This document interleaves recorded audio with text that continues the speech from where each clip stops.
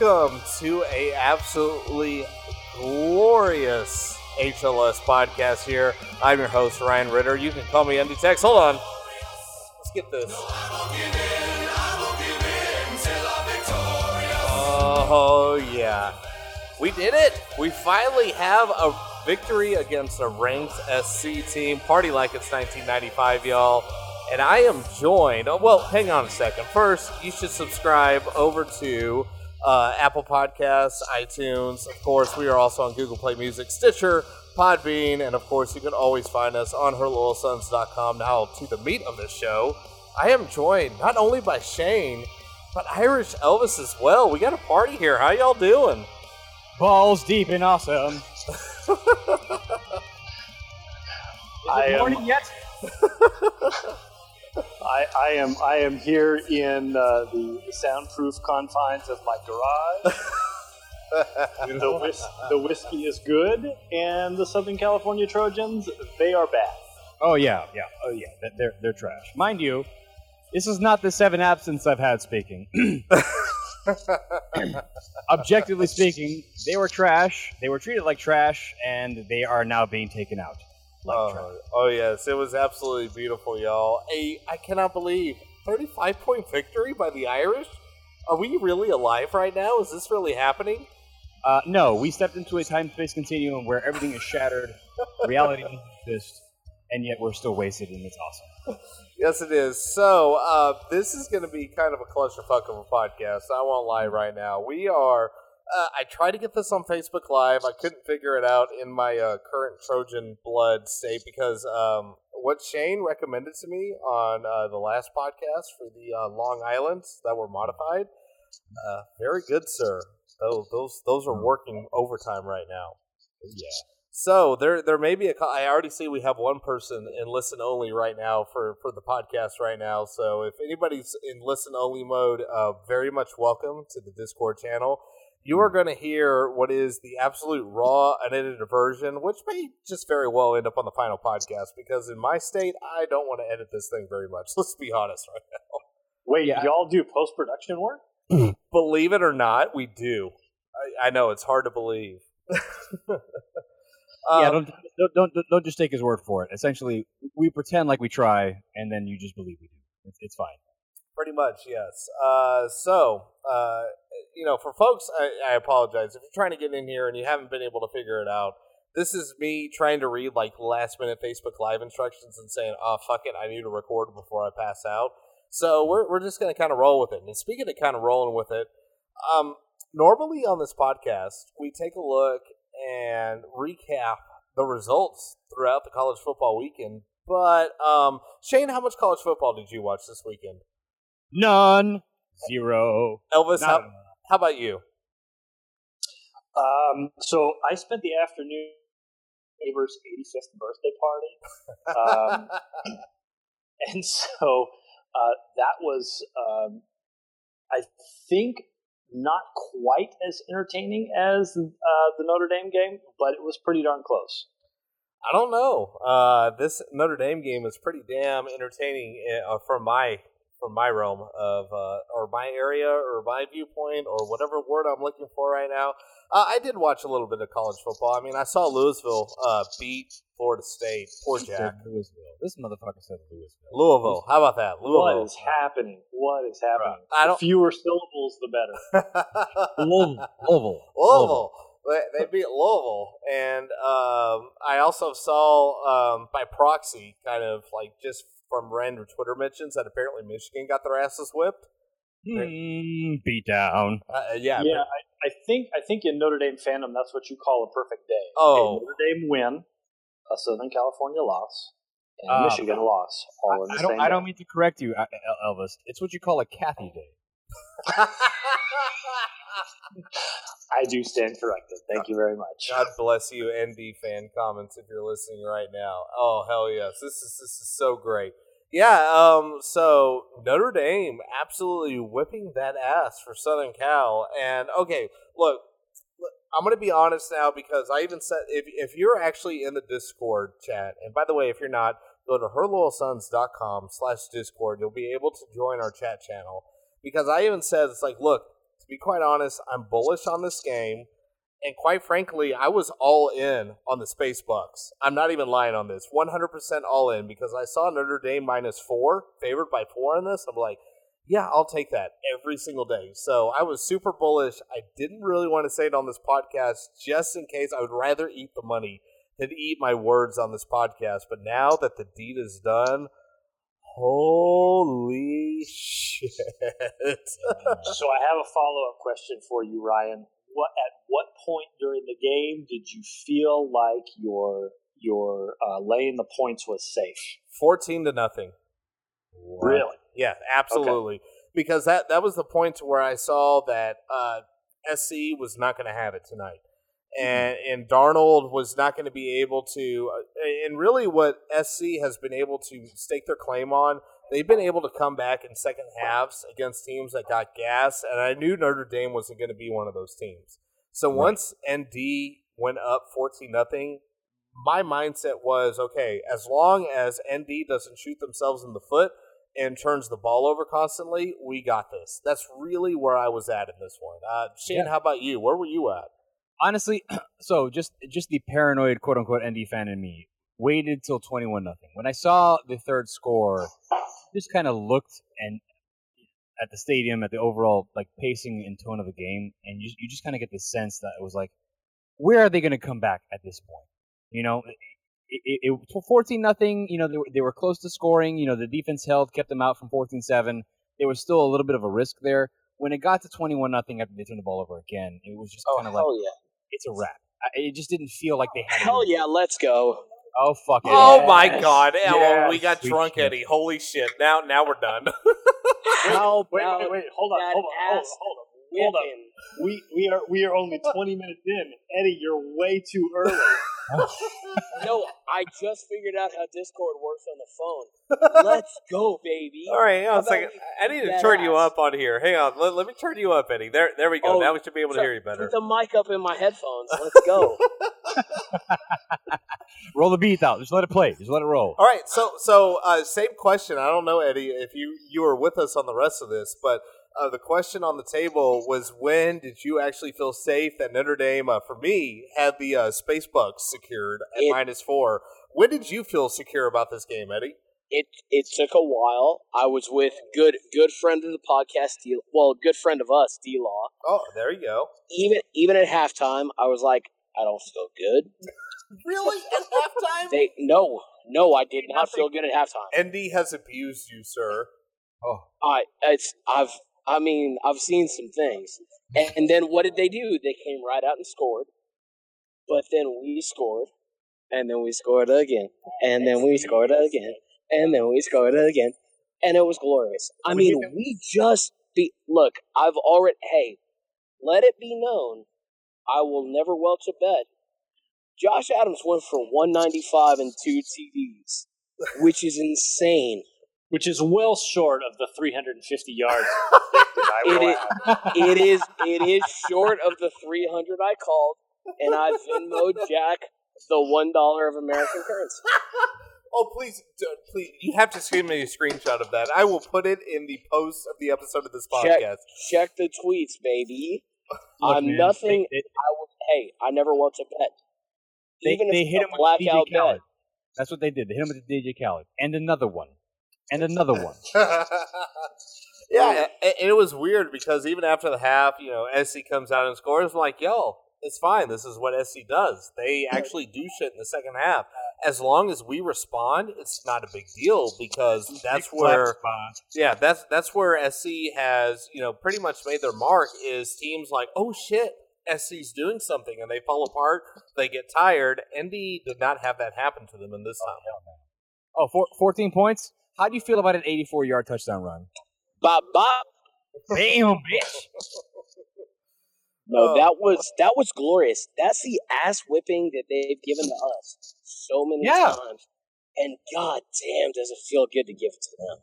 And not only that, y'all, I mean, they're ranked damn near in the top 10. And as we said on this podcast before this game happened, it has been since 1995 since Notre Dame has beat a ranked Southern Cal team. And not only did we beat them, we embarrassed them. And not only did we embarrass them, there were national media folk giving attention to it like, oh, damn, Notre Dame beating that ass right now. That was the thing that was happening. Oh, no. But hey, what did the kids say? It was free money. We were gonna run all over that ass, and as long as we didn't go turnover time, we were good to go.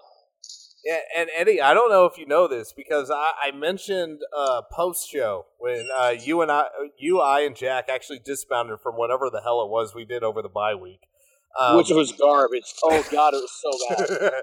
it was absolutely hilarious, is the way I term it. But I told y'all, hey, ND -4 right now, where I'm looking at. I'm not joking, Eddie. My Spacebucks all in, 100% all in. I have never done that for an ND bet before. But I was like, I'm bullish on this. I won't say much about it, but I'm all in here. And it was great. But besides Okie State, it's been a very good day for your boy.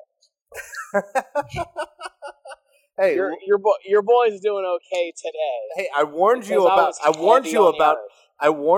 Okie State, Texas. I warned you, sir. Just drop the interception, get the touchdown in overtime. Just take the. Was not bad, sir. All right. We'll deal with that later. The thing that we need to focus on is the fact that SC got that ass whipped. Yeah. And you know what? How about Sam Darnold handing out turnovers like they were Halloween candy early? How about NBC? Oh, weird. How about it's almost like Sam Darnold's not that good at football, but really good at turning the ball over. Hey, Eddie, you were in the stadium, so you don't know this, but I kid you not, Eddie.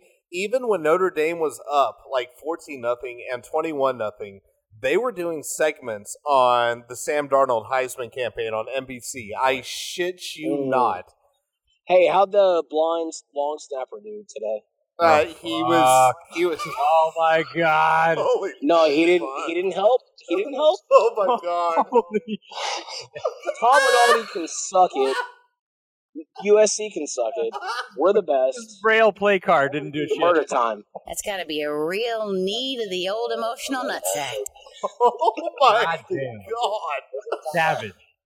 Oh wait. Were we trying to be nice to the opponent right now? No, I'm cool with Jake, man. I don't got anything against Jake. What the hell, dude?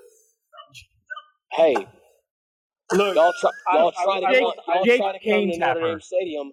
You're gonna get that ass whipped. That's right. In Eddie's defense, Jake Olson's got that Pete Carroll stank on him, and anybody who is associated with that level is not okay in my book. Okay, you know what? All right, that's fair enough. I personally don't have a problem with Jake, but Eddie, to answer your question legitimately, he was listening on the headset for what was going on, and he did not seem very amused by it. Just in case you were wondering. My God, dude! Jesus, Eddie.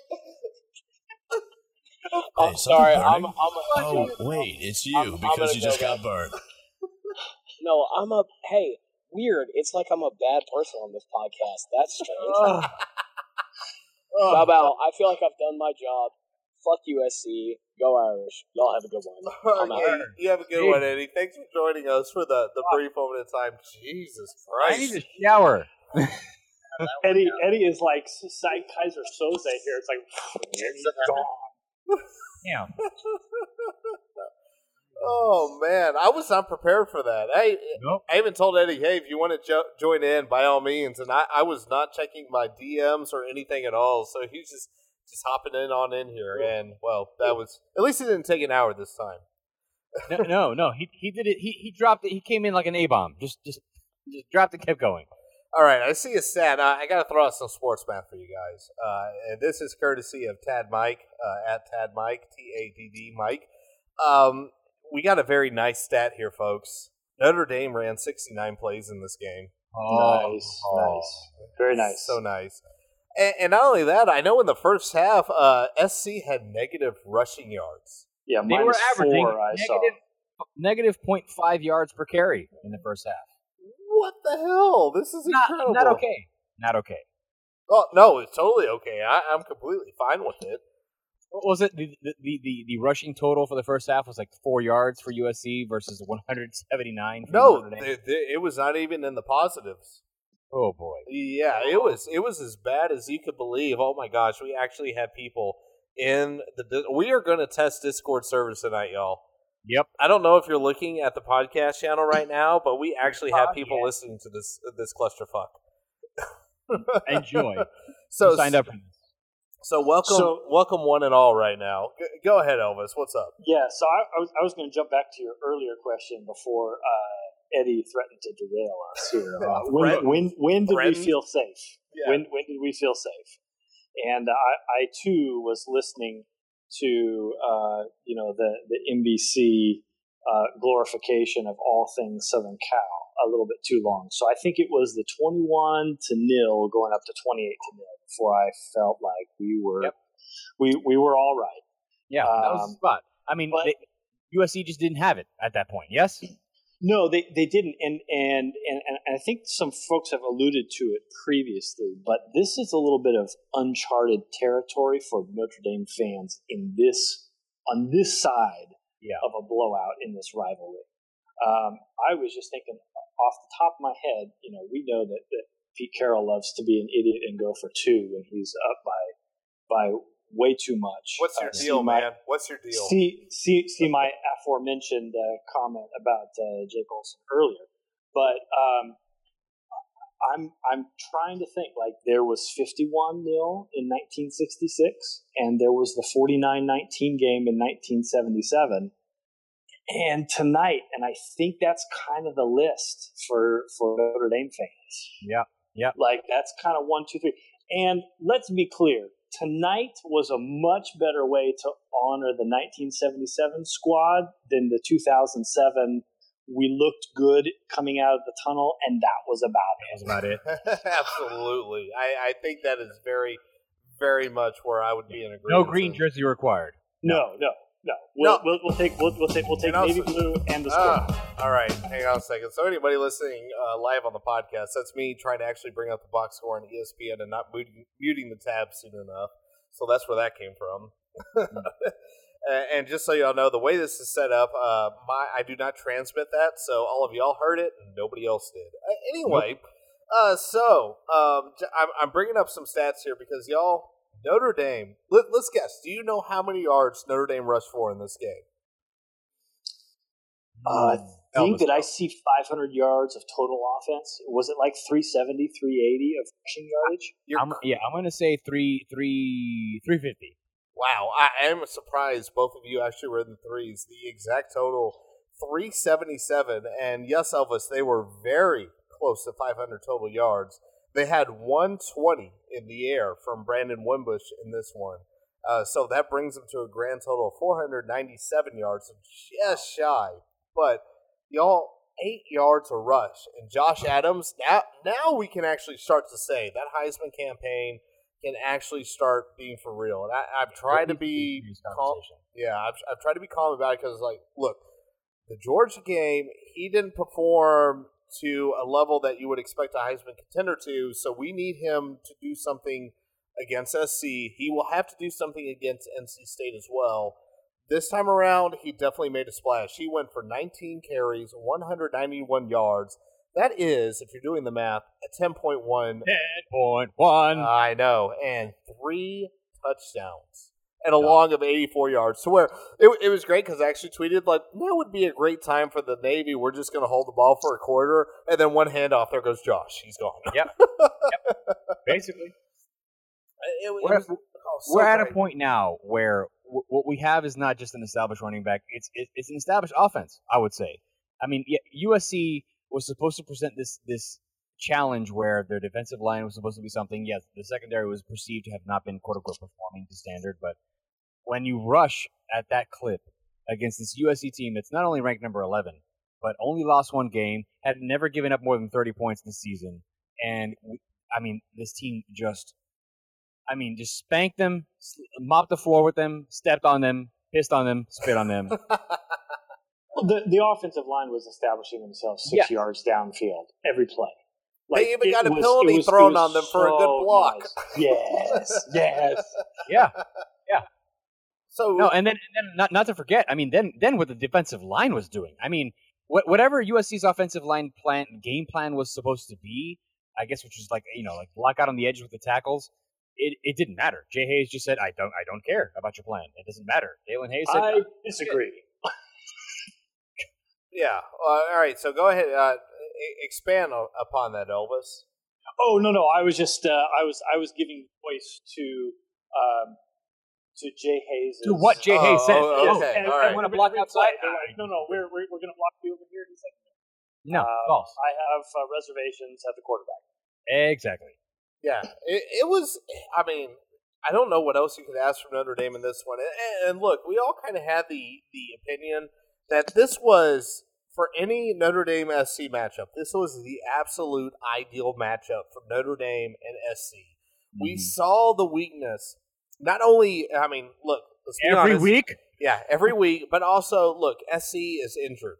I mean, let's be honest here. They have a lot of people out. I even went on the radio today and said, hey, I like this matchup. And, the defensive line, I mean, it's bleeding right now. They have a lot of people out. I really like the favorable matchup. Notre Dame's coming off a bye, and for some reason, SC has no bye, which I kind of find a hope. Join a conference, folks. It works out so well for you. Yeah, maybe don't play 14 games in a row. That might help. But anyway, it was one of those. This leads out to a good matchup. Darnold seems to struggle early. He seems to press early, and that's exactly what happened in this one. But the only difference is that he's got that Tim Tebow throwing motion too. Oh No! Yo, does he ever? When Flutie is showing that you have a Tebow motion, you have a fucking problem. I mean, if it's that obvious for that motherfucker to be able to see it that plainly, you might have a problem. Yeah, I mean, you could see it in Darnold's face. He by the end of the first quarter, he looked like he'd seen 11 players on the other side of the field with dicks growing out of their foreheads. He's just like, I don't know what happened here, but I'm in the wrong spot. At that point, it was 14-0. It was entirely possible. Oh, absolutely. Based on how we were playing. Yeah. Just contact meant dick slap. Everyone on the defense had their pants off by the end of the first quarter. Oh yeah, and I even told I kid you not, I told my wife, because we actually turned more detail than you need. We turned the AC off in our house. It actually got a little bit warmer today. I said, look, if the pants come off, just don't question it. Just don't worry about it. Welcome to your life, honey. Yeah. All right. I'm going to reset right now because we got a lot of people listen only in here.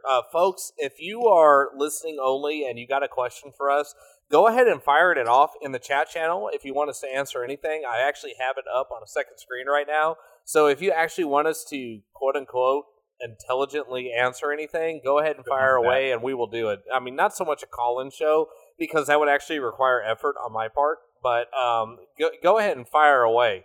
So, we're going to have fun here. This should be a celebration because this is, as we said before, this is the biggest win of the Brian Kelly era. Can you believe it? By far. Oh, I know the hold on. Yeah, by ranking, by AP ranking, Elvis. By AP ranking, it is the biggest win of the Brian Kelly era. Ryan, you were at Oklahoma in 2012. I was. I think that was a bigger win, but I'm talking about pure AP ranking. Okay. All right. Okay, wait. Hold on. On the road, yes. At Oklahoma, yes.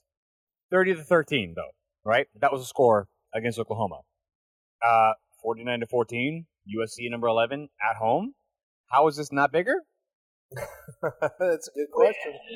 In every regard. No, I think that in 2012, I like to believe that Oklahoma had more horses. It just didn't feel like it was supposed to be. Yeah, I feel like Notre Dame is in a little bit better position in terms of depth in 20 year this is 2017 than they were in 2012. So I do like this win. I'm not saying that it's bad. I feel like the opponent, the bigness of the 2012 Oklahoma game. The 1-2. However you put those in there. I think I would slot this tonight at number 2 in the Brian Kelly era. Let's see. Now I'm going to talk myself down. Let's go ahead and address the question because Jude actually pointed it out. I went and looked it up. He said Oklahoma was ranked AP number 8 at the time of the game. Apparently that's correct. So, Jude, you can blame Pete Sampson for giving me that stat because that is something I went off of his Twitter. So you are absolutely correct. I went and looked it up. I'm seeing the same screenshot he's showing right now. Oklahoma was ranked 8 at the time. So 8 was actually the biggest win of the Brian Kelly era. Numerically.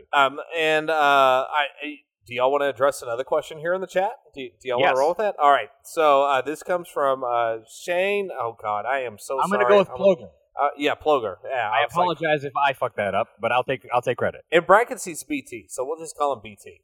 Do you feel like Wimbush actually looked like a serviceable QB as far as throwing goes after this game? Let's start with you, Shane. How do you feel about that? Okay, so if we're basing this off of previous performances, and again, we only have the 6-game sample size, really 5 games if you don't count UNC. So the overall best performance he's had was against Michigan State. I think we can all kind of agree on that. But what he was called upon to do in Michigan State was essentially limit the risk, right? They kind of played underneath. They played short. He did try a couple deep, but there was nothing there to kind of really challenge him as a passer. Because I think we can all agree that it's established that at this point in the season, what they're looking for is to run the ball first. In this game, what you always have to wonder is whether or not USC was capable of really challenging the Notre Dame offense on defense, because typically that's what USC does. And I think if we take that into consideration, we have to give Brandon Wimbush his due credit, because as a passer, he did everything he had to do. He had all of his passes pretty much timed to the appropriate extent, even when he was on the run. Whereas previously, even when Alizé Mack would pull out 60 yards into the flat, he would hit him at the knees. In this game, he did everything he had to do. 120 yards, I'm sorry, but who gives a fuck, frankly? The reality is he didn't have to do a ton with his arm. But what he did do, he fucking nailed. I'm not going to lie. I feel like I don't know that this necessarily establishes him as a more sound passer, because I don't think this is a large enough sample size to draw such a conclusion. But I will say that, in terms of what is needed in the game situation, he fucking nailed it, right? Yeah. Elvis, what do you think about Wimbush's performance tonight on the passing end? I think it was fine. I think everyone here and most folks in Notre Dame fandom realize that Notre Dame could win the game on the ground offensively. So Wimbush had to keep his stat sheet clean. And he accomplished that. He didn't try to do too much. And look, when we're at this juncture in the season, having a young quarterback in terms of game experience, say, go out there, hand the ball off, don't lose the game, take a couple big shots early. He connected. He's fine. I don't think there's anything wrong with that. That gets him another week of game experience, another week of film, and next week is going to be I think a bigger challenge without looking ahead. But with NC State, I mean they are on paper they are going to be a better team than SC was, and I mean shoot, I hope that we show up next week the way we showed up tonight, because that would be fantastic. So yeah, I don't have any problem with him. I don't think he's a liability. I don't think at this point he has to win games, but the quarterback has not had to win games for us. And that in itself speaks volumes about the offensive philosophy, the line play, the running backs, like everything, like the defensive, stinginess, like all those things. So it feels like it's a real commodity to have. You know what I mean? Yeah, this is fine. Yeah, and from what I was looking at, where I was sitting in my house tonight, I really loved what Wimbush did tonight. So as far as the question, as far as what do I think of him as a passer, I think he did a great job. Because if he missed long. As somebody else, Idaho Domer, came in here and said that if he missed, he overthrew, which was smart. And yeah, that's exactly what you do. If there's going to be anybody that makes a play, it's your receiver. And honestly, he had some throws to where his receiver should have made plays. He suffered. If I go chart this game, he suffered for some drops. So he really should have thrown for somewhere I would say closer to the neighborhood of almost 200 yards, which sounds bad when you're talking about a quarterback stat, but when you sit here and look at the rushing total, yeah, exactly. When you rush for 377 yards and you throw for 200, you're absolutely absurd. So Wimbush had a very good game, and that first touchdown pass that he had in the back of the end zone. Oh, Jesus. Oh, that was. Yes. We have been waiting for something like that all game long. I was watching this game with somebody who knows nothing about football, and they were just like, I can objectively say that was the most beautiful thing I've ever seen. Yeah. And Jude actually posted this in the chat. So Jude firing away. He has part of the BK transcript in here. So I'm going to go ahead and read this. This was in regards to his passing numbers. And BK said he put up 49 points, and you put your second team in with a lot of time to go in the fourth quarter, which, as an aside, by the way, I can't believe we did that against SC. Montgomery Van Gorder got to run out the clock for it. Montgomery Van Gorder got snaps USC. Yeah, he said that's what it does. You can keep looking at his numbers all you want, but we self-scouted him last week, and his production numbers in terms of third down, legs, throwing it, converting fourth down situations, key decisions in a red zone option game. He's a really effective quarterback for us, and quite frankly, the way he performed in this game, this is why.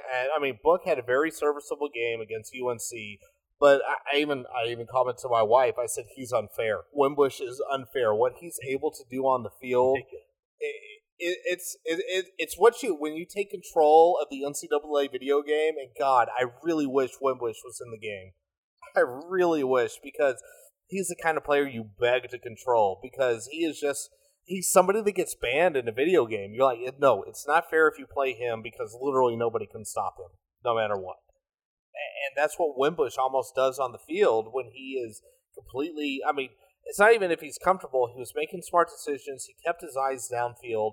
It was like, okay, I need to run now. And when he said I needed to run now, it was a 10-plus yard game damn near every time. Ensured like at least 6 first downs on single runs. Yeah, a 7.6 rushing average in this game with 2 touchdowns. He rushed for over 100 yards in this one. So again, Notre Dame has 2 100-plus yards rushing, and one of them's a quarterback. That's insane. We do not expect that from Notre Dame, considering we're really not a pure option team in the least at all. Yeah. Now, if we can shift gears here a little bit. J-Train posed a question here. J-Train 8. And it's something that I think we should talk about. He said, can we talk about this defense, though? Right? Because the reality is, he raises a great point. The turnover machine has not stopped chugging. What the fuck? Thoughts? Yeah, well, here's one thought. The one thing, when I rewatched the Notre Dame UNC game that stood out to me when they were talking about the Notre Dame defense was the turnovers. It's not just some kind of magic. There's actually a lot of fundamentals that goes into it. And we're seeing week after week Notre Dame putting those fundamentals into practice. That first turnover by Coney, that I was laughing that Darnold got sacked and bobbled the snap, and all of a sudden Coney's out with the ball. Yeah. And I'm looking at the replay, have fun overturning that. You can't see shit. Coney came out with the ball. The call on the field was that Coney has the ball, and you're going to give Notre Dame that football. And that's something we've never seen from this Notre Dame team. Now, honestly, it's an evolution of what it's not even an evolution. It's like they just got hit with a fucking thunderstone. Like they went straight from being a regular ass Pikachu last year, and they're Raichu this year, and getting stonewalled, and then said, you know what, man, Ash does not give a fuck. He's hitting that bitch with a stone. We're going gangster. We're going gangster this year. I don't know what it is. The obvious answer is that like Mike Elko has instilled this defense with some new level of fundamental training and coaching, and he's really pitching the punches and the strips and all that shit. The reality is like what this defense has managed to achieve, not only in upholding the turnover trend, but in absolutely stonewalling in the red zone, and then and frankly just shutting down offenses across the field. It is essentially the epitome of night and day. Right? I mean, I feel like at this point, how else do you measure the actual growth of what this defense has become? Right? I mean, at this point, it's so stark and so dramatic that it doesn't even feel like the same team anymore. Oh, Am I it's wrong? not. No, it's a completely different team. Elvis, what do you think about this defensive performance? Yeah, I mean this reminds me a little bit of 2012 in that we kind of kept waiting for things to happen, and then kind of the back half of the season, folks are starting to talk about, well, it's been there have only been 2 touchdowns scored in the red zone. Like there's only been one.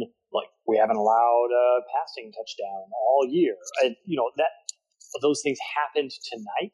Right. But like when you are first and second in some of these, defensive scoring statistic categories, or top 5 in takeaways, like those sorts of things are a little bit noticeable. So I don't want to draw too many comparisons between 2012 and 2017. I don't. There's still a ton of football to be played. Still, certainly by everybody else who's in the playoff conversation. But I do like where we are in terms of our depth. I like where we are in terms of our scheme. I like where we are in terms of how we are generating opportunities for the offense. But in reality, with our offense, you can hand the ball off to Josh Adams on the 25-yard line after a kickoff or a downed punt inside the 10-yard line, and that could go to the house. So, I don't really have too many bad things to say about the defense other than, at this early juncture with a limited sample size, kudos to Brian Kelly for hiring the right coordinators. Oh, absolutely. Maybe going outside of his comfort zone a little bit. It will pay dividends hopefully this year, but hopefully in consistency with, the next year or 2 or 3. Yeah, year 1, imagine.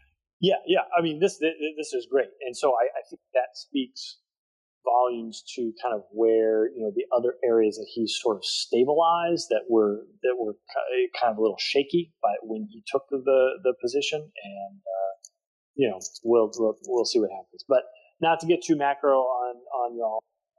I do have to get to bed. I got an early start tomorrow. This has been eminently more successful than any Google Hangout that we've ever attempted. So, our history of shit shows. I will hit you guys with the deuces, and thanks everybody for tuning in live, and we'll look forward to hearing the finished product on the podcast. And go Irish, beat Trojans, and we'll see you all next Saturday. All right, see you. Thanks for coming on board, Elvis. All right, well, Shane, I'm going to hit you with another stat here because Notre Dame. All right, we already established they rushed for 377 yards, right? Mm-hmm. All right, so USC's rushing total 76. USC's passing total 260. Now, I'm not even looking at the total here, but I'm pretty sure if my math is right in my inebriated state, that is 336 yards. Notre Dame outrushed USC's total in this game. That should tell you about what Elko's defense is doing here. Absolutely. I mean, what he's managed to establish in this short season so far has been nothing other than fucking otherworldly. I mean, it's earth-shattering what he's capable of in, especially going from something like the Van Gorder, as Idaho Domer put it, the Van Gorder riverboat gambler approach, right? Feast or famine. We'll see what happens, right? Only Schmidt got it, which was the other thing where Sir Opsalot pointed out. It's like it only worked when Schmidt was in there, which is weird. It only worked when a walk-on linebacker was in there that was able to figure out the fucking Greek that was in front of him. Oh, dude. No. I mean, essentially, it's at a point now where if you have to consider what is the greatest actual overall change that took place between one season to the next. You can do all the whole, everyone loves the whole body by Bayless shit. That's fine. But the reality is, what Mike Elko has brought to this team has had pure MVP. I mean, that's the real MVP. You know what I'm saying? Like, if you're going to ask Kevin Durant, that dude's going to shout out Mike Elko. Nobody else. Oh, absolutely. I mean, you can definitely say that Chip Long's offense has been astonishingly effective, right? Especially in the run game. And it's to a level that we don't recognize. But when you take what the defense was to what they have become, it is essentially just, you flip the planet on its side and change the actual polar directions of where it's actually rotating.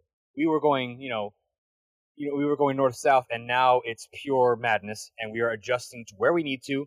We're at the point now where a USC team came into Notre Dame and maintained that trend that we have where no team has scored more than 20 points. USC failed to score 20 points. Yeah, and that was something I will be 100% honest with you folks. I did not expect to happen because I even said on this podcast, USC is one of those Weiss teams. They got so much skill. They can score. I did not expect Notre Dame to do what they did to them tonight. They only scored, 14 points in the third quarter, and that's it. Yeah, that's all they got. And we've been asked if we can laugh at Michigan. Oh, we can absolutely laugh at Michigan losing 42-13. They didn't just lose; they basically lost in the first quarter because Penn State scored 14 points in the first quarter, and Michigan State scored. Michigan State. Well, they might as well have been because Michigan State barely scored as well tonight. But Michigan only scored 13 all game long. So the game was over before it started. Much like what Notre Dame did to USC tonight. Weird. It's almost like those khakis are sagging because they're full of shit. Hoke has a better record at this point than Harbaugh does. It's so beautiful. Reconcile them. Is it not so beautiful? Oh, this is great. It's like a piece of art in the moment. It's just you look at it and you just take it away by just it's this smattering of maize, blue, and an overwhelming amount of brown shit all over the actual can. Is that from the milk and the steaks? Exactly. I'm so glad. Oh God, it's all coming full circle right now. It's so beautiful. It's been possibly the greatest Saturday of our entire lives. Oh, without a doubt, this has been so great. I mean, wait, hang on a second. Jude, God, Jude. Bless you, Jude, for being in our channel right now. So the first 33 games as Michigan head coach. So Brady Hoke, 25-8. Jim Harbaugh, 25-8. Womp womp. $9 million. I'm really glad you're giving that phony insurance money to somebody right now because that's absolutely. Oh my God, our chat channel right now, folks. If you are not at herlittlesons.com/Discord, I am going to leave this podcast channel open because apparently Discord can actually handle it. So, if you are here, definitely we record typically on Sundays and Wednesdays in the evening. So definitely hang around, check it out. Maybe we'll start saying, hey, we're recording now because this has been great. To see the actual live feedback in our channel has been absolutely freaking hilarious. Who's got it better than Michigan? Everybody. Oh, God bless you, Idaho Domer. Oh, Harbaugh is 6-5 in his last 11, if I'm remembering for the podcast correctly. Oh boy. Oh, look, man. There's never not a good time to laugh at Michigan. I don't know the number of days, but I'm sure it's over 400 now since the last time Michigan scored against Notre Dame.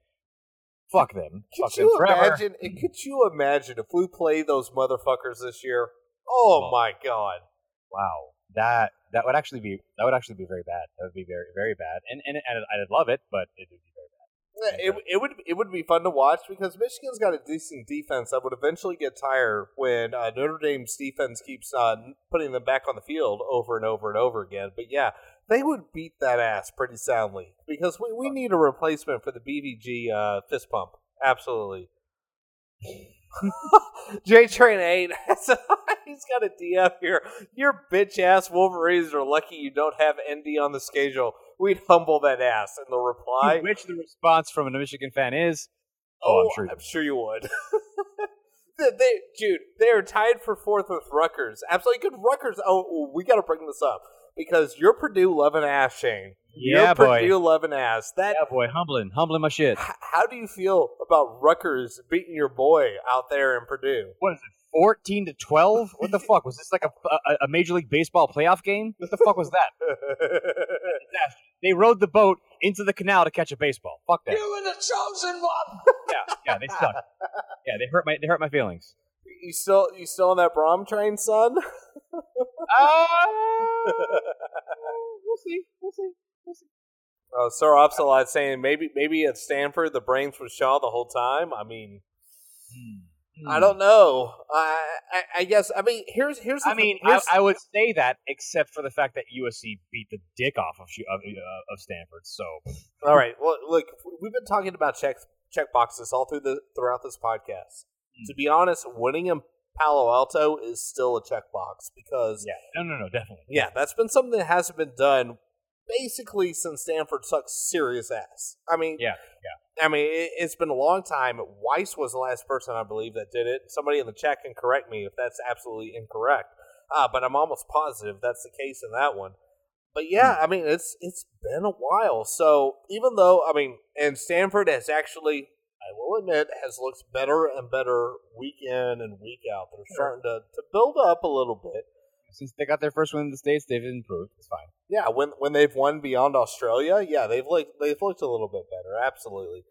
But yeah, I mean, that's almost a fair question to ask because not only, I mean, Sir Opsalot brings up a good point here because, I mean, Harbaugh did not do, like, absolutely, like, every insane thing that he's done thus far at Stanford that he's done at Michigan. Like, Michigan, he's gone full Harbaugh. He's gone full off the fucking rails. He's been at recruit houses and shit, yeah. Yeah, and what has it gotten you? And I even gave jack shit for this. It's like, oh yeah, well Harbaugh is going to like recruit good QBs, and then he like turned around and said that Herman was recruiting. I'm like, oh yeah, like Harbaugh is apparently going to do eventually, and you're still waiting on him.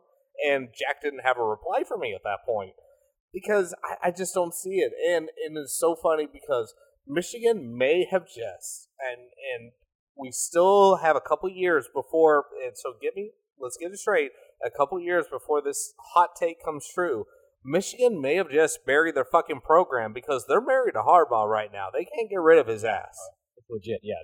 They're in deep, and if things don't improve, there is not going to be a good option. Oh, there's no exit strategy. There's none. What are you going to do at this point? No, I mean, Idaho Domer. Harbaugh is 85% rah-rah and 15% substance. I mean, he's not wrong, especially after what you saw at San Francisco when he was in the NFL. I mean, essentially, he's got his little ideas that he puts in. He gets into the NFC Championship. They can't win it after that.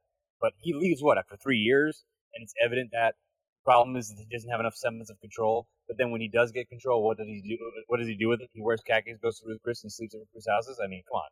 The dude's a maniac. He climbs trees and shit. Like, the dude's crazy. So really, he's done everything that a pedophile does and hasn't won a football game of work.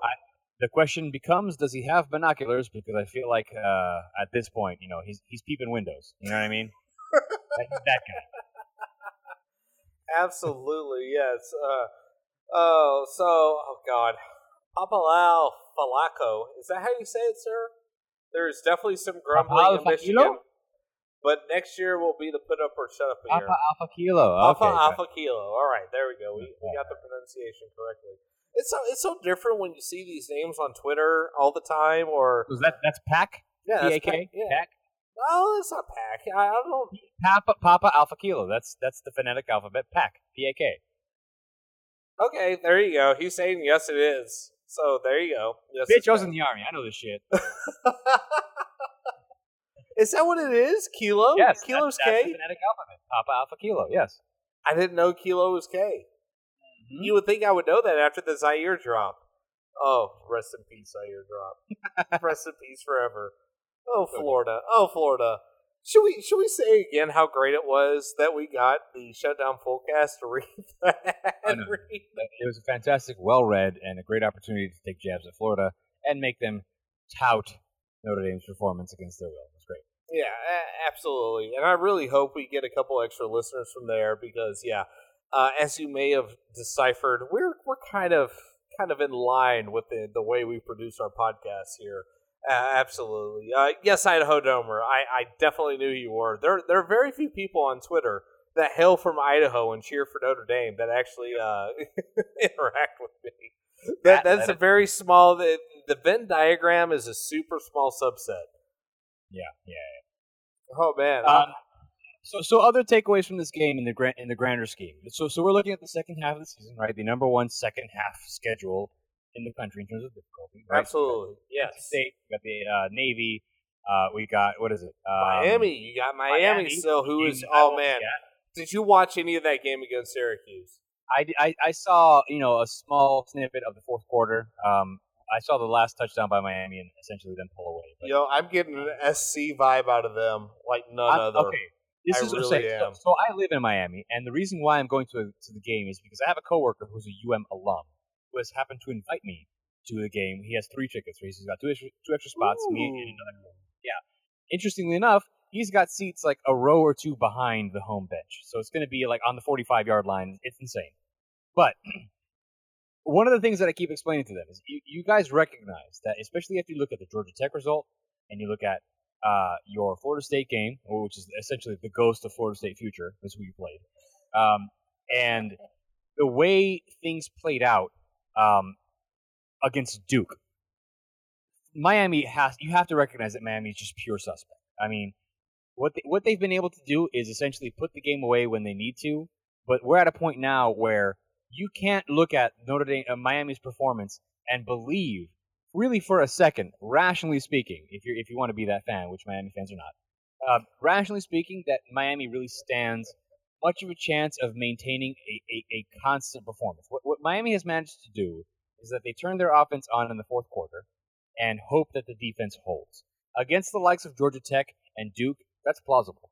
But at the pace at which Notre Dame is performing, and the way their defense is matching their offense's performance... Oh, they'll be fucked in the first half. I'm sorry. They're fucked. They're straight fucked. Absolutely. And that's why I'm saying I'm getting the SC vibe, because I could easily see... And now, look, it's a different situation. Notre Dame's on the road. So, yes, I understand. Even though maybe, like, Miami fans may actually show up to this one. So instead of, like, 500 fans or maybe 600... they'll be there. No, you'll get 12. 12 people will be there. Yeah, for sure. Most of the one guy that always shows up. Yeah, so it may be a little bit rougher as far as the locale. It may be a little bit tougher, but I still get that same vibe. Look, I'm going. And that's the same thing Jack said. And this is a third party he's a hurting FSU fan, people. Rest in peace, Florida Seminoles, because you motherfuckers ain't making a bowl after this. Remember what we said in the preview? If they couldn't pull this one out, they're in the downslope. Here we go. Hey, look, we should also mention that at the very last play of the game, I don't know if you saw this, Shane, but the last play of the game, Blackman went down and he looked hurt. Like broken collarbone. Hurt in that one. Really? Yes. No, I did not see that at all. He came up. He did not come up off the ground for a long time. And he just, how, like, the arm kind of hangs when something's wrong? Oh, shit. Yeah. So we're going to be hearing something from Jimbo within the next week about how Blackman's feeling, because he did not look right. And there wasn't a whole lot of talk, at least it seemed like, about what happened to him, but he did not look right when he came up on there. Yeah, I mean, they're going to be starting like a backup middle linebacker at quarterback here in one of these weeks. They're hurting. I mean, look, when I don't know, I don't even know the quarterback's name. DeAndre Francois, when he went down, you kind of worry, right?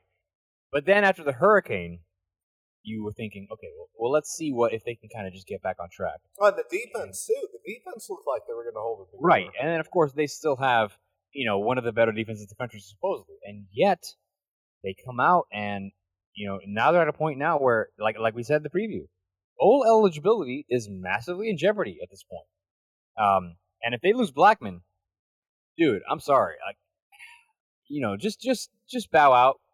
Take the postseason off. Just chill, because you're at a point now where your program is not just in rebuild mode. It is in get all the Legos together because they're scattered all over the house mode. You know what I mean? Well, and they burned Blackman's red shirt. That's the other thing we have to consider here. This isn't just a this season thing that's going on.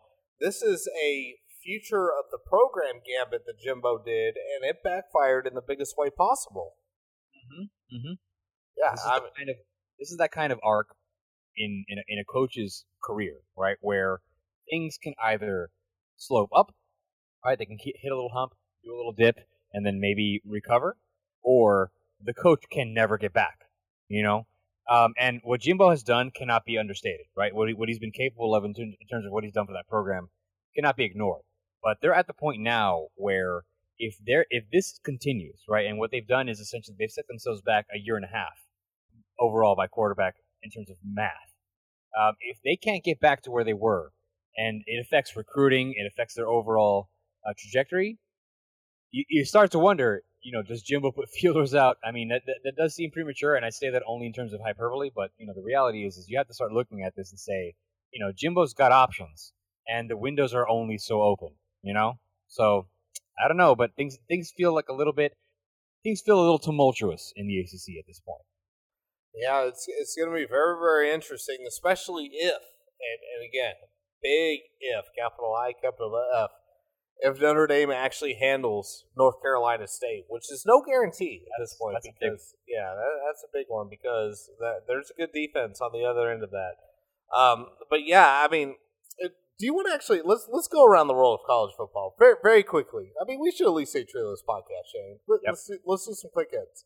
One, and this was my absolute morbid curiosity game of the week: Alabama 45, Tennessee 7. Why did you watch this? Why did you do that? Because I have the sports mix up on DirecTV, and I was laughing. Look, I saw a post that was released about an hour or two before this game, and it was titled, "Butch Jones is waiting for Alabama to put him out of his fire his ass." To put him out of his misery. Look, I don't know what to make of Tennessee. And it's not just like you look at the field results and think, well, they're just bad. Because I feel like it's not quite that simple. It's at a point now where it just feels like not only did he lose control of the team at the end of the last season, because we saw the transfers, they're starting running back left and all that shit, but it just kind of feels now like whatever Butch Jones had going on, whatever inspired them to put a fucking trash can on their sideline, or whatever made them think that winning the game of life was actually something of substance. And flipping double birds to the crowd when you're down by a fuck ton. Whatever makes them think that all of this stuff makes sense, I don't know that there's really anything that any team is capable of doing that's really going to put a nail in anybody's coffin for Butch Jones.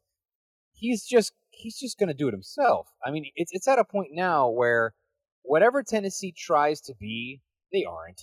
And if they do try, it's what, 7 points worth of whatever they try. At best. And it's garbage time points against a team like Alabama. I'd be like, even Georgia didn't show that kind of mercy, winning 41-0.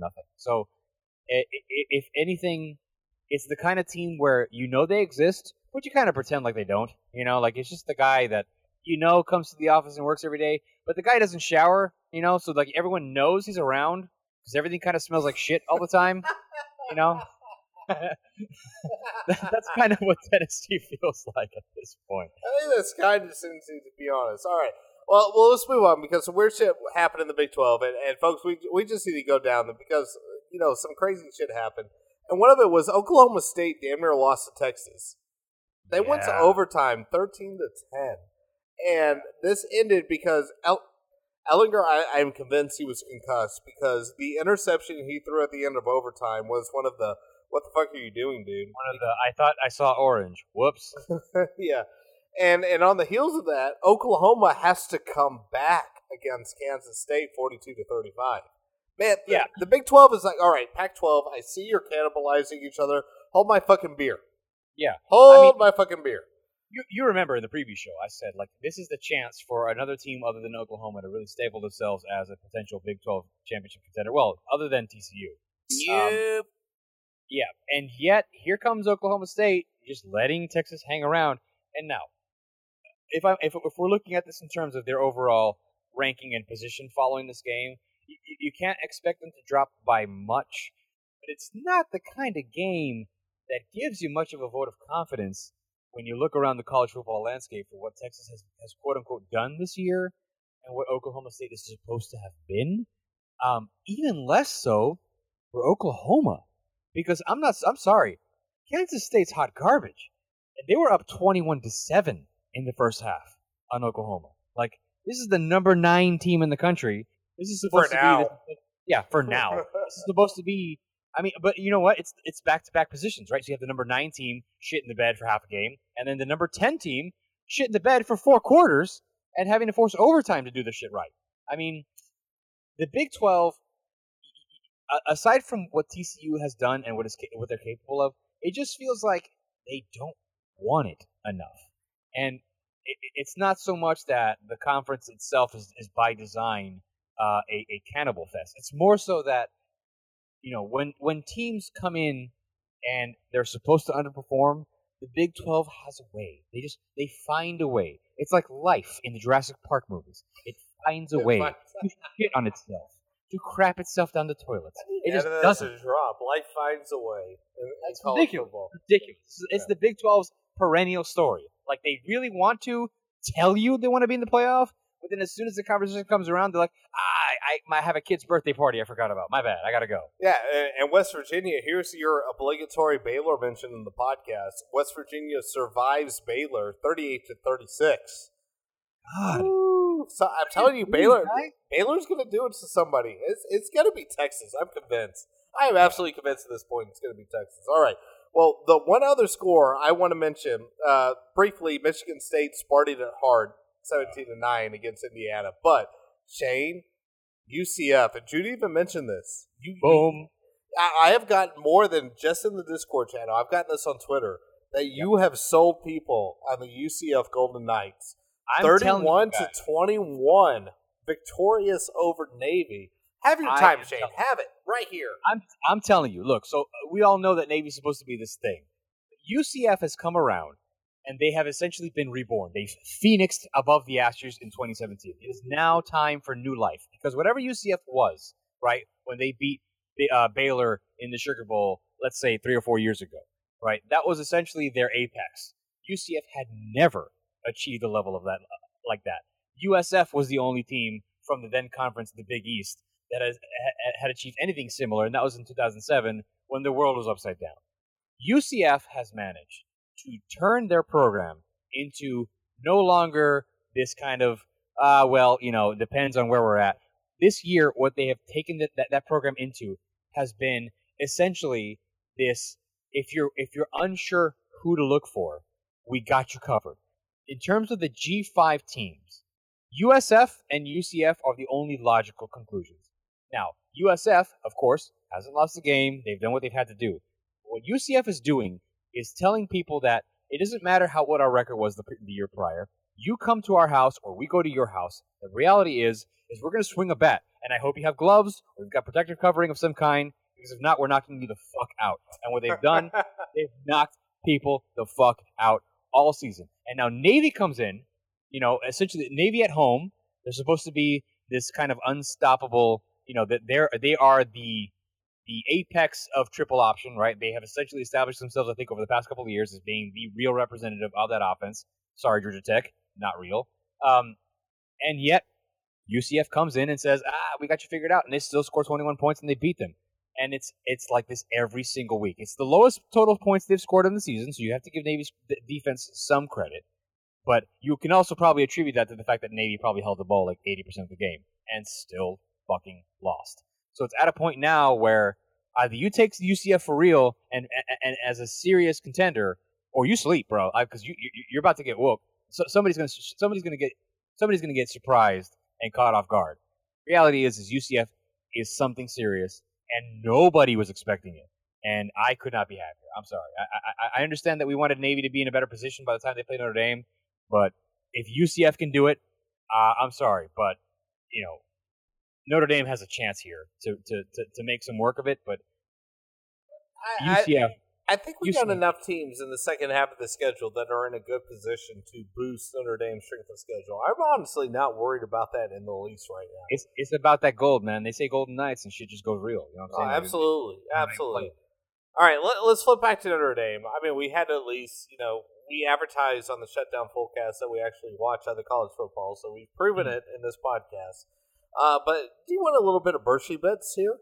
Oh, do I ever? Give me some stats. ND has won 5 straight by at least 20 points for the first time since, yes, Shane, for the first time since when? For the first time since ever. 1966. Oh, shit. Yeah, I mean we're in rarefied ground here, and I'm just sitting here like 20 points in five games by 20 points. yeah. I mean, look, as much as I was preaching patience on maybe don't jettison BK into the sun quite yet. Look, even as optimistic as I am, did not expect something like this. No, absolutely not. No. Listen, you remember? I mean, before week 1, I was full on Kool-Aid mode, right? I was in. I was ready, but I mean, there would be literally no logical or rational reason for me to expect that Notre Dame was going to come out and slap the dick off of opponents 20 points in 5 straight weeks. Certainly not including the likes of Boston College, who always makes it a problem. Who is apparently good now. They won again. Michigan State, who's only lost 1 game to us by 20 points. And then USC, like, never at any point would I have ever had any reason to expect this. And yet, here we are. I would sooner drink, I don't know. I mean, I would sooner drink battery acid than have expected that. And yet, we're at the point now where that's just real life. So battery acid, here I come, I guess. I don't know. Oh, man. Oh, wait. We got an excuse up here. I am flying around Twitter. T. Martin, Notre Dame had a lot of veteran guys who forced us to execute. When we did, we scored. What? Oh, so it's down to execution. Okay. That was USC coach T. Martin's explanation? Sounds like Notre Dame last year all over again. Okay. Yeah. No, sure. Totally. Yeah. Oh, okay. All right. We're getting all right. Since we're laughing at other people's hot takes, Jimmy G's going to have to answer to this one because he wrote, and honestly, at the time, it didn't seem like that far-fetched. Mm-hmm. And Jude said, this is aging like a fine wine, where Jimmy G said that Texas loss marks beginning of Kelly's end at Notre Dame. Yep, that was an HLS piece at the beginning of the season last year. Texas loss marks beginning of Kelly's end at ND. Yeah, and Jude raises the valid point. Yeah. Aging like fine wine in terms of Jude, wine that send that to Cold Takes Exposed. Send it to Cold Takes Exposed. Oh, hell yeah. Let's get the free pub. Please. The reality is, I mean, it was easy to draw the conclusion, right? If you look at, especially the way last year played out, the fact, first and foremost, and I think this is one of Jimmy G's points, is that the fact that the year began with Brian Van Gorder under employment was already like oh fuck. And of course, the season played out as one could expect, 4-8, and things just deteriorated. But have you seen 2017? Because about that whole loss or end of Brian Kelly's era, I'm sorry, but the reality is I think we can realistically expect that that's probably not the case.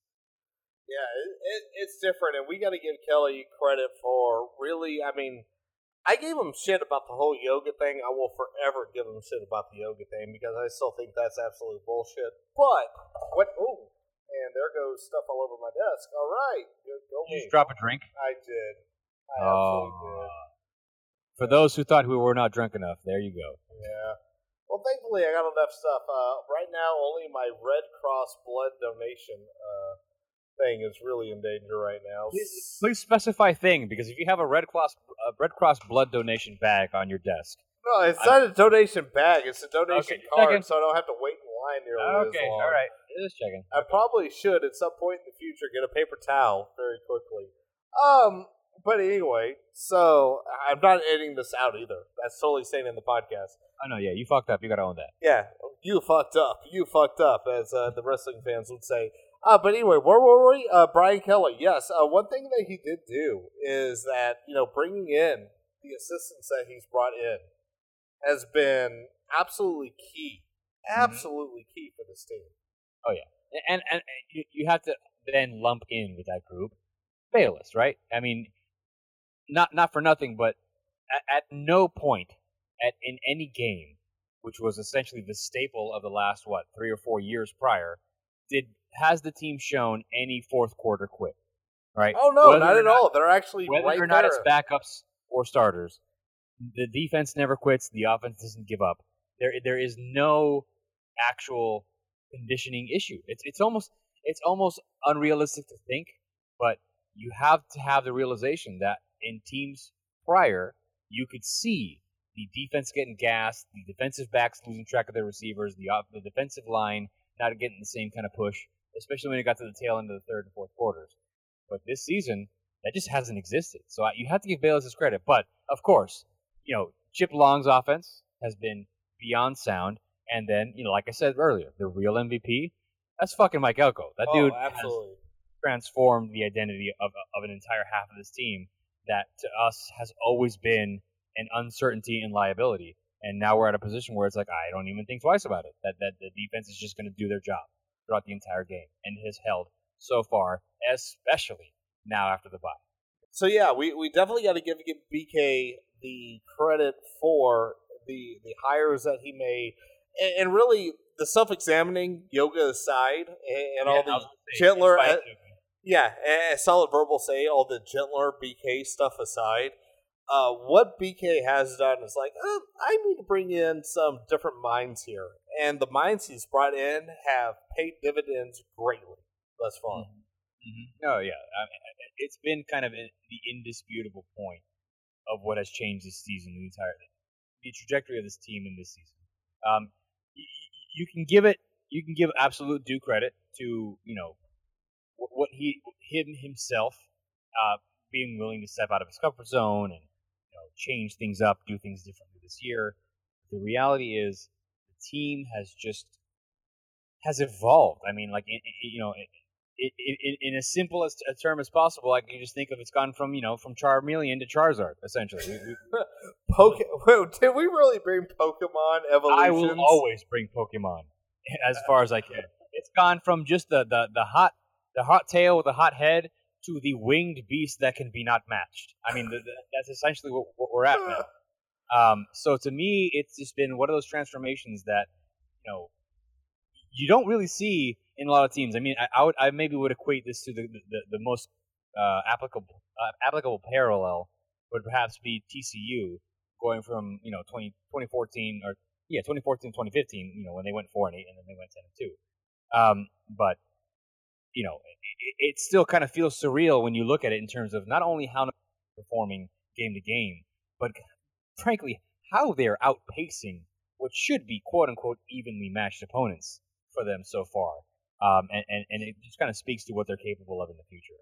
Absolutely. We got another question from the chat here, Shane. Shit. Yeah, so Idaho Donomer chiming in. In my opinion, we are witnessing the transformation of Brian Kelly. Really, he seems to have figured out that overall culture is greater than micromanaging. Our thoughts? Go ahead and lead on that one. Yeah, so, I think we all recognize in at least his first 6 years that Brian Kelly had, his hand all the way elbow deep in the pot, right? And that's just kind of been his MO, and that happens when you have somebody who's got 25 plus years of coaching experience at this quote-unquote level of the sport, and is used to things working a certain way. But it was evident that last year that no longer worked. And it's not just that his approach was no longer viable, but rather that what he was expecting to come out of that approach simply wasn't sustainable. He can't coach the defense and the quarterbacks and the offense and all of his coordinators all at once. And at a certain point when you have, liabilities like Brian Van Gorder, or questionable situations like, the fact that Joe Schmidt was the only competent player, or gaps that are just left, or I guess stop gaps like Jalen Smith, right? You're in a position now where you kind of have to recognize that you can really only focus your attention so far and still be effective. And in order to do that, you have to be able to delegate a lot of that responsibility. And that delegation needs to happen and be put in the hands of competent coordinators. So, yes, I think he has recognized that he can't micromanage, but I think it's easier to maintain when considering that the people he has put in places of management are infinitely more competent prior years. And yes, you have to recognize as well that he can't do all the bullshit about, he can't make excuses like fundraising, and he can't make excuses like that made the rounds in the off season. But all that aside, that comes with the territory. You're the Notre Dame head coach. But B, in terms of prioritizing what makes this team or what makes this football program run, he is now in a position where he can let the reins be taken in small portions, and he no longer has to steer the entire ship. And I think that's a huge deal. So I think it's definitely been a massive improvement. Yeah, definitely. And Shane, I don't want to interrupt where we're going. We seem to be flowing pretty good, but I swear I keep hearing some sounds from Georgia. Am I hearing sounds from Georgia? Is that a thing? Is that? Hello. Oh, it's Moons. Mooney, What's Mooney. up, gentlemen? How are y'all? Oh, we're doing good. How are you doing, sir? Good, man. I'm doing good. I heard that we were having a conversation about messing with culture and schemes, so I felt like I had to weigh in at this point. Oh, by all means. Come on and fire away, sir. Well, it's just my general ability to ruin any perfectly executed scheme like y'all, so I felt like I was the correct foil wait, in hold the on. Time out. situation. Perfectly executed? I just spilled a drink all over my desk a minute ago. Sure shit did. That's what's known in the business as a comic device. You can't fool me.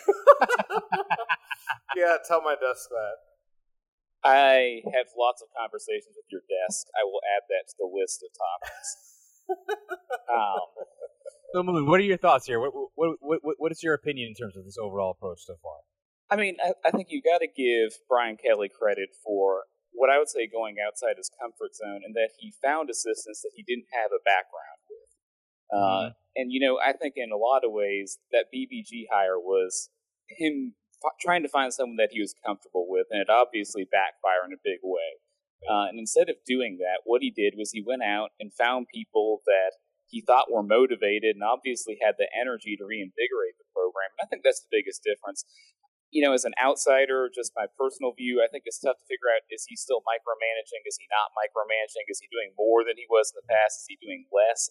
I really don't know, because I don't know what he was doing when Brian Van Gorder was there. But what I do know is, there's obviously a tangible difference on the field. And you obviously have to give that credit to the new guys that came in. Elko, number one, I think he's just done a tremendous job. The personnel there, I didn't think was that great. I thought it was fine. I thought they were underperforming compared to their talent level, but I really wasn't sure because, one of the big knocks on Van Gorder was that he was a terrible recruiter. And I think it showed. We would get people. We were getting Dalen Hayes, but it was like one Dalen Hayes in the class, and that was what was worrying me. And yet Elko came in, and I'm suddenly going, oh man, I was really wrong about basically everybody on the defensive line. Well, I mean, to be fair, we all were. It's well known, though, that Brian Van Gorder was an active non-participant when it came to recruiting. Like, he specifically refused to do it. Why would you hire someone? And that is one of the weirdest things in the Brian Kelly era. Why would you hire somebody like that in the college football game? Yeah. So weird. Yeah, and so I think that it was a weird hire. I don't know what was going on there, but obviously Mike Elko's been a home run so far, and I just kind of sit here and think, hey, we're halfway through season one, and I know Elko's been hitting the recruiting trail so much harder, and I'm kind of like, oh man, this is already just halfway through season one. What could we actually expect in the future? I think, my jury's a little bit more out on Chip Long to this point. I think he inherited a lot of talent.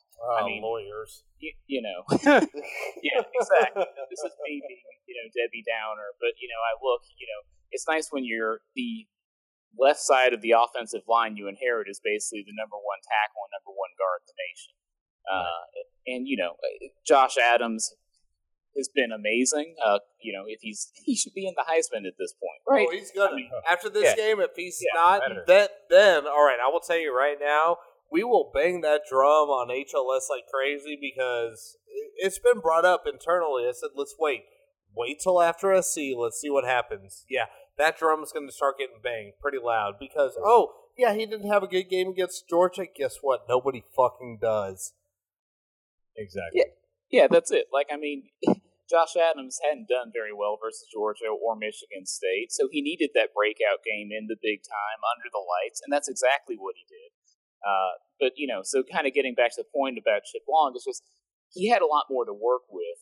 But you can't deny the fact that this is still the highest scoring offense in the Brian Kelly era. I mean, the 2015 offense was incredibly efficient. I remember doing like a bunch of research on that about just how efficient it was, and yet it wasn't putting up these point totals either. So, whether it's Brian Kelly has learned to be more hands off, or just finally brought in people that understand the college game better. Props to him for, I think, going way outside his comfort zone with a couple of guys that he didn't have a history with. Yeah. Oh no, he absolutely needed to do that. And look, we got to give BK credit for that. If you're gonna knock him for the hires that he whiffed on, and by God did he whiff on BBG, and beyond recognition, you have to recognize what he did. And it was funny, even in the blue gold game, he was talking to the referees and he was hyping them. It's like, look, holy Elko, what was it like? Alabama and one other team was like, and then it was Wake Forest. I mean, it was incredible, and it was even. It's like, okay, yeah, but still, and then all of a sudden you see the results. You're like, holy shit, he actually knew what he was doing. Oh, thank you for linking that in the chat, Shane. The Essential Brian Bank. Sorry, I had to post my video of the Essential Brian Bancorder. I'm gonna roll something else out there. It is the Crying Jordans of the entire Trojan band. Beautiful. Oh, God. Yeah, it's a good thing to describe this on the audio medium. Again, herloyalsons.com/Discord. We're going to keep this open because this has been fun. Definitely. Could you actually describe the Crying Jordan photo in more detail? I think that's compelling podcast right there. All right. So they got a picture of the band, and it looks like early pregame, quite frankly. And the mascot are all standing in unison. Yeah, they got whoever is going to be Tommy Trojan as well as the band. They're all standing. It looks like they're settling in for their pregame routine.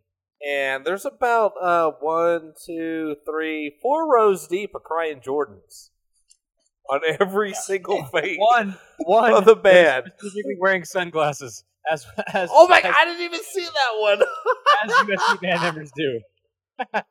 There's one wiping their eyes. Oh man! Oh my God! All right, look, we got to mention this because the Shutdown Fullcast did our little ad read for the donation to Hurricane Irma.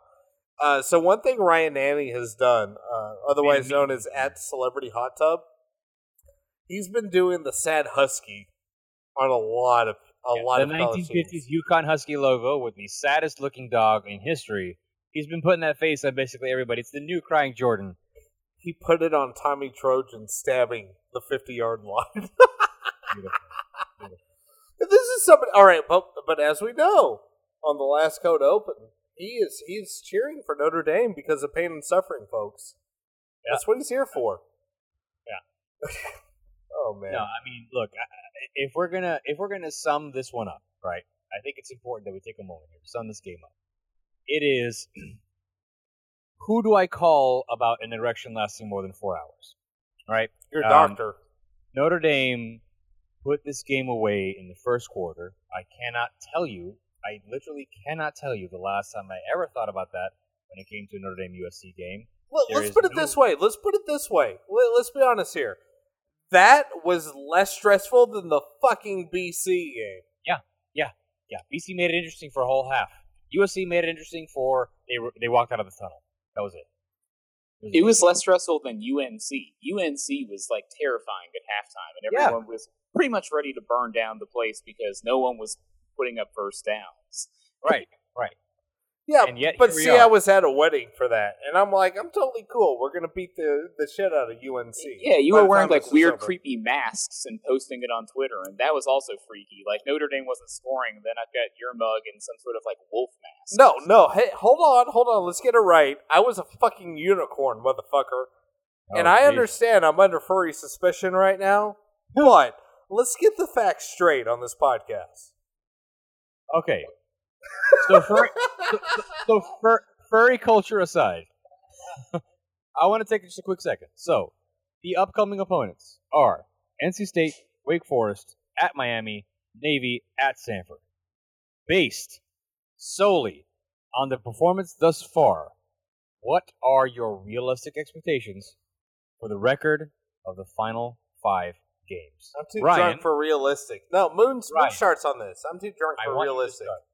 You want me to start? You really want me to start? I do. I want absurd take followed by lawyery rationality. All right, look.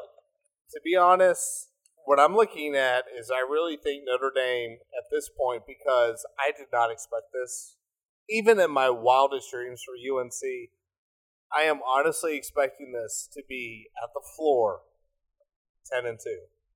Because I can see us dropping one either to NC State or Miami or some random bullshit game in between. I can see one random loss in between there. Because this team is actually really fucking good. They're good. This is a good football team, and that is the bottom line here. We finally played, look, SC has its faults. I absolutely understand that. They have their faults. But this is a team that has pulled a win out of their ass week after week after week, except for when they go up to Wazoo. Yeah. And you pouring some absinthe there, Shane? Nope, not me. Are you pouring some bourbon there, Moons? Maybe. All right, there we go. we hit it right. All right, so anyway, I heard the booze poured, and that just rolls me out. But anyway, I can see one loss there. That's honestly what I'm expecting here. So, I'm expecting good things here. I'm really looking at New Year's 6 or in the playoff conversation. That's really where I'm at this point, because I really think we can get there. And if we don't, yes, it will be a disappointment, because I really think this team's got something special. So Moons, with your newly poured bourbon / whiskey / whatever the hell you poured over there, what do you got up for this team? Yeah, so first off, we have it's High Country. Do y'all ever drink High Country whiskey? No. Or sorry, High West. I don't know what I'm doing. See, this is what happens when I do You're this in the late East. Why are you drinking West? High West. It's Campfire. It's great stuff. So that's my plug for High West. They're not paying us for this shit. Please sponsor the HLS podcast. That's right. Yeah, Park and Party. Come back. All right, so that out of the way. I think that at this point, I write in Wake Forest and Navy as wins. I don't see either one of those teams sticking with Notre Dame, period. So that kind of leaves Stanford, Miami, NC State. When I've been going back and forth through the schedule, I've said I've got my concerns with NC State, because as happy as we are with how the schedule set up for this USC game, NC State basically gets that. They're sitting at home this week. They've got the extra week to prepare for Notre Dame. Notre Dame's coming off the big emotional win versus USC, and the question is, does that become a letdown game? The other thing is I don't think people realize just how good Ryan Finley's been for NC State this year. Sam Darnold's going to get all the accolades, and Lord knows Tirico and Flutie were about that tonight. But Ryan Finley has yet to throw an interception this year, and before games were played coming into this weekend, was still 12th in the nation in passing yards. So he's going to be his own test. I've still been fearful about a passing attack, which I think comes down to either Miami or NC State, that is actually clicking when they come in. Because even tonight we saw Darnold miss a couple deep that could have been caught. And I'm still waiting for the team that maybe lands a couple of those. But at the end of the day, I think we're taking at least 2 out of 3 out of Miami, NC State, and Stanford. I don't see us dropping 2 of those 3. So I think that kind of 10-2 kind of seems like a good, realistic projection for this team.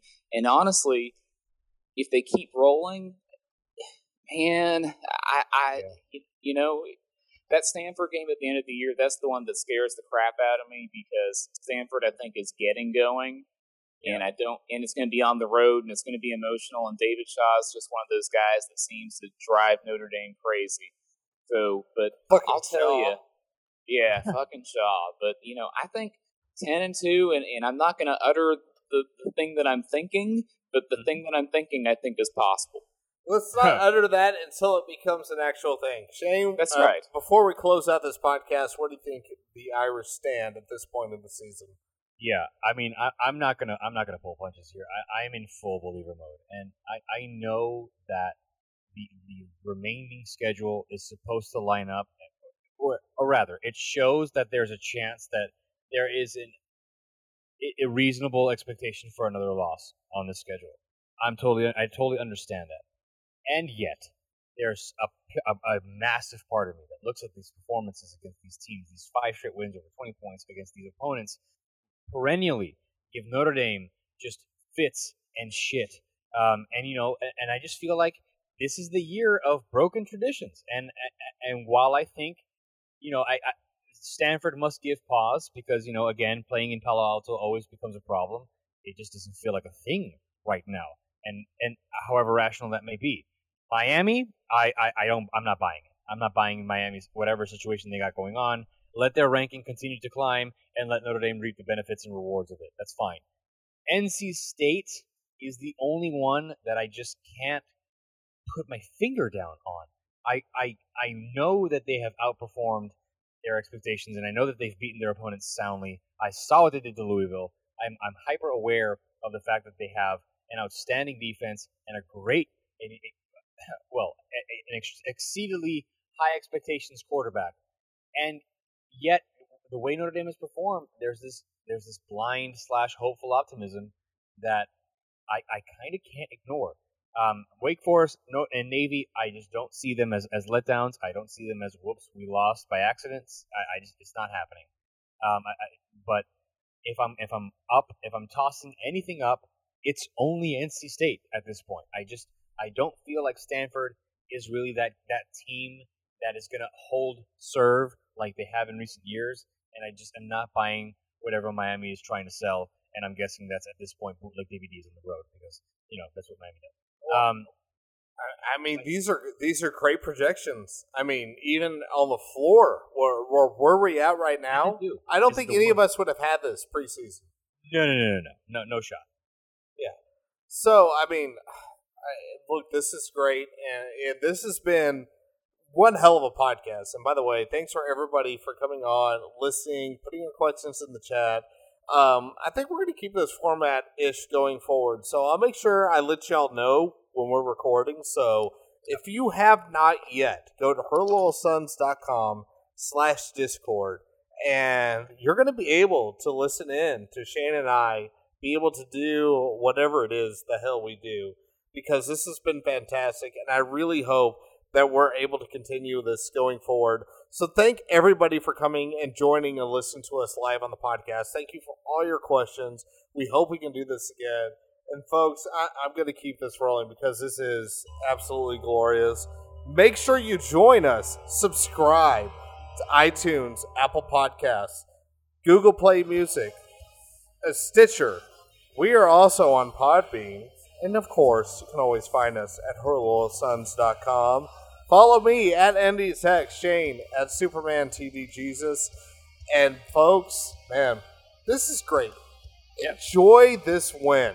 Absolutely enjoy this. This has been the first time we're partying like it's 1995 here. First time we've been a ranked AFC team since I've been an Irish fan. So this is great. So folks, again, have a good one. And until we meet next time, go Irish. And man, let's beat that Wolfpack. Y'all have a good one.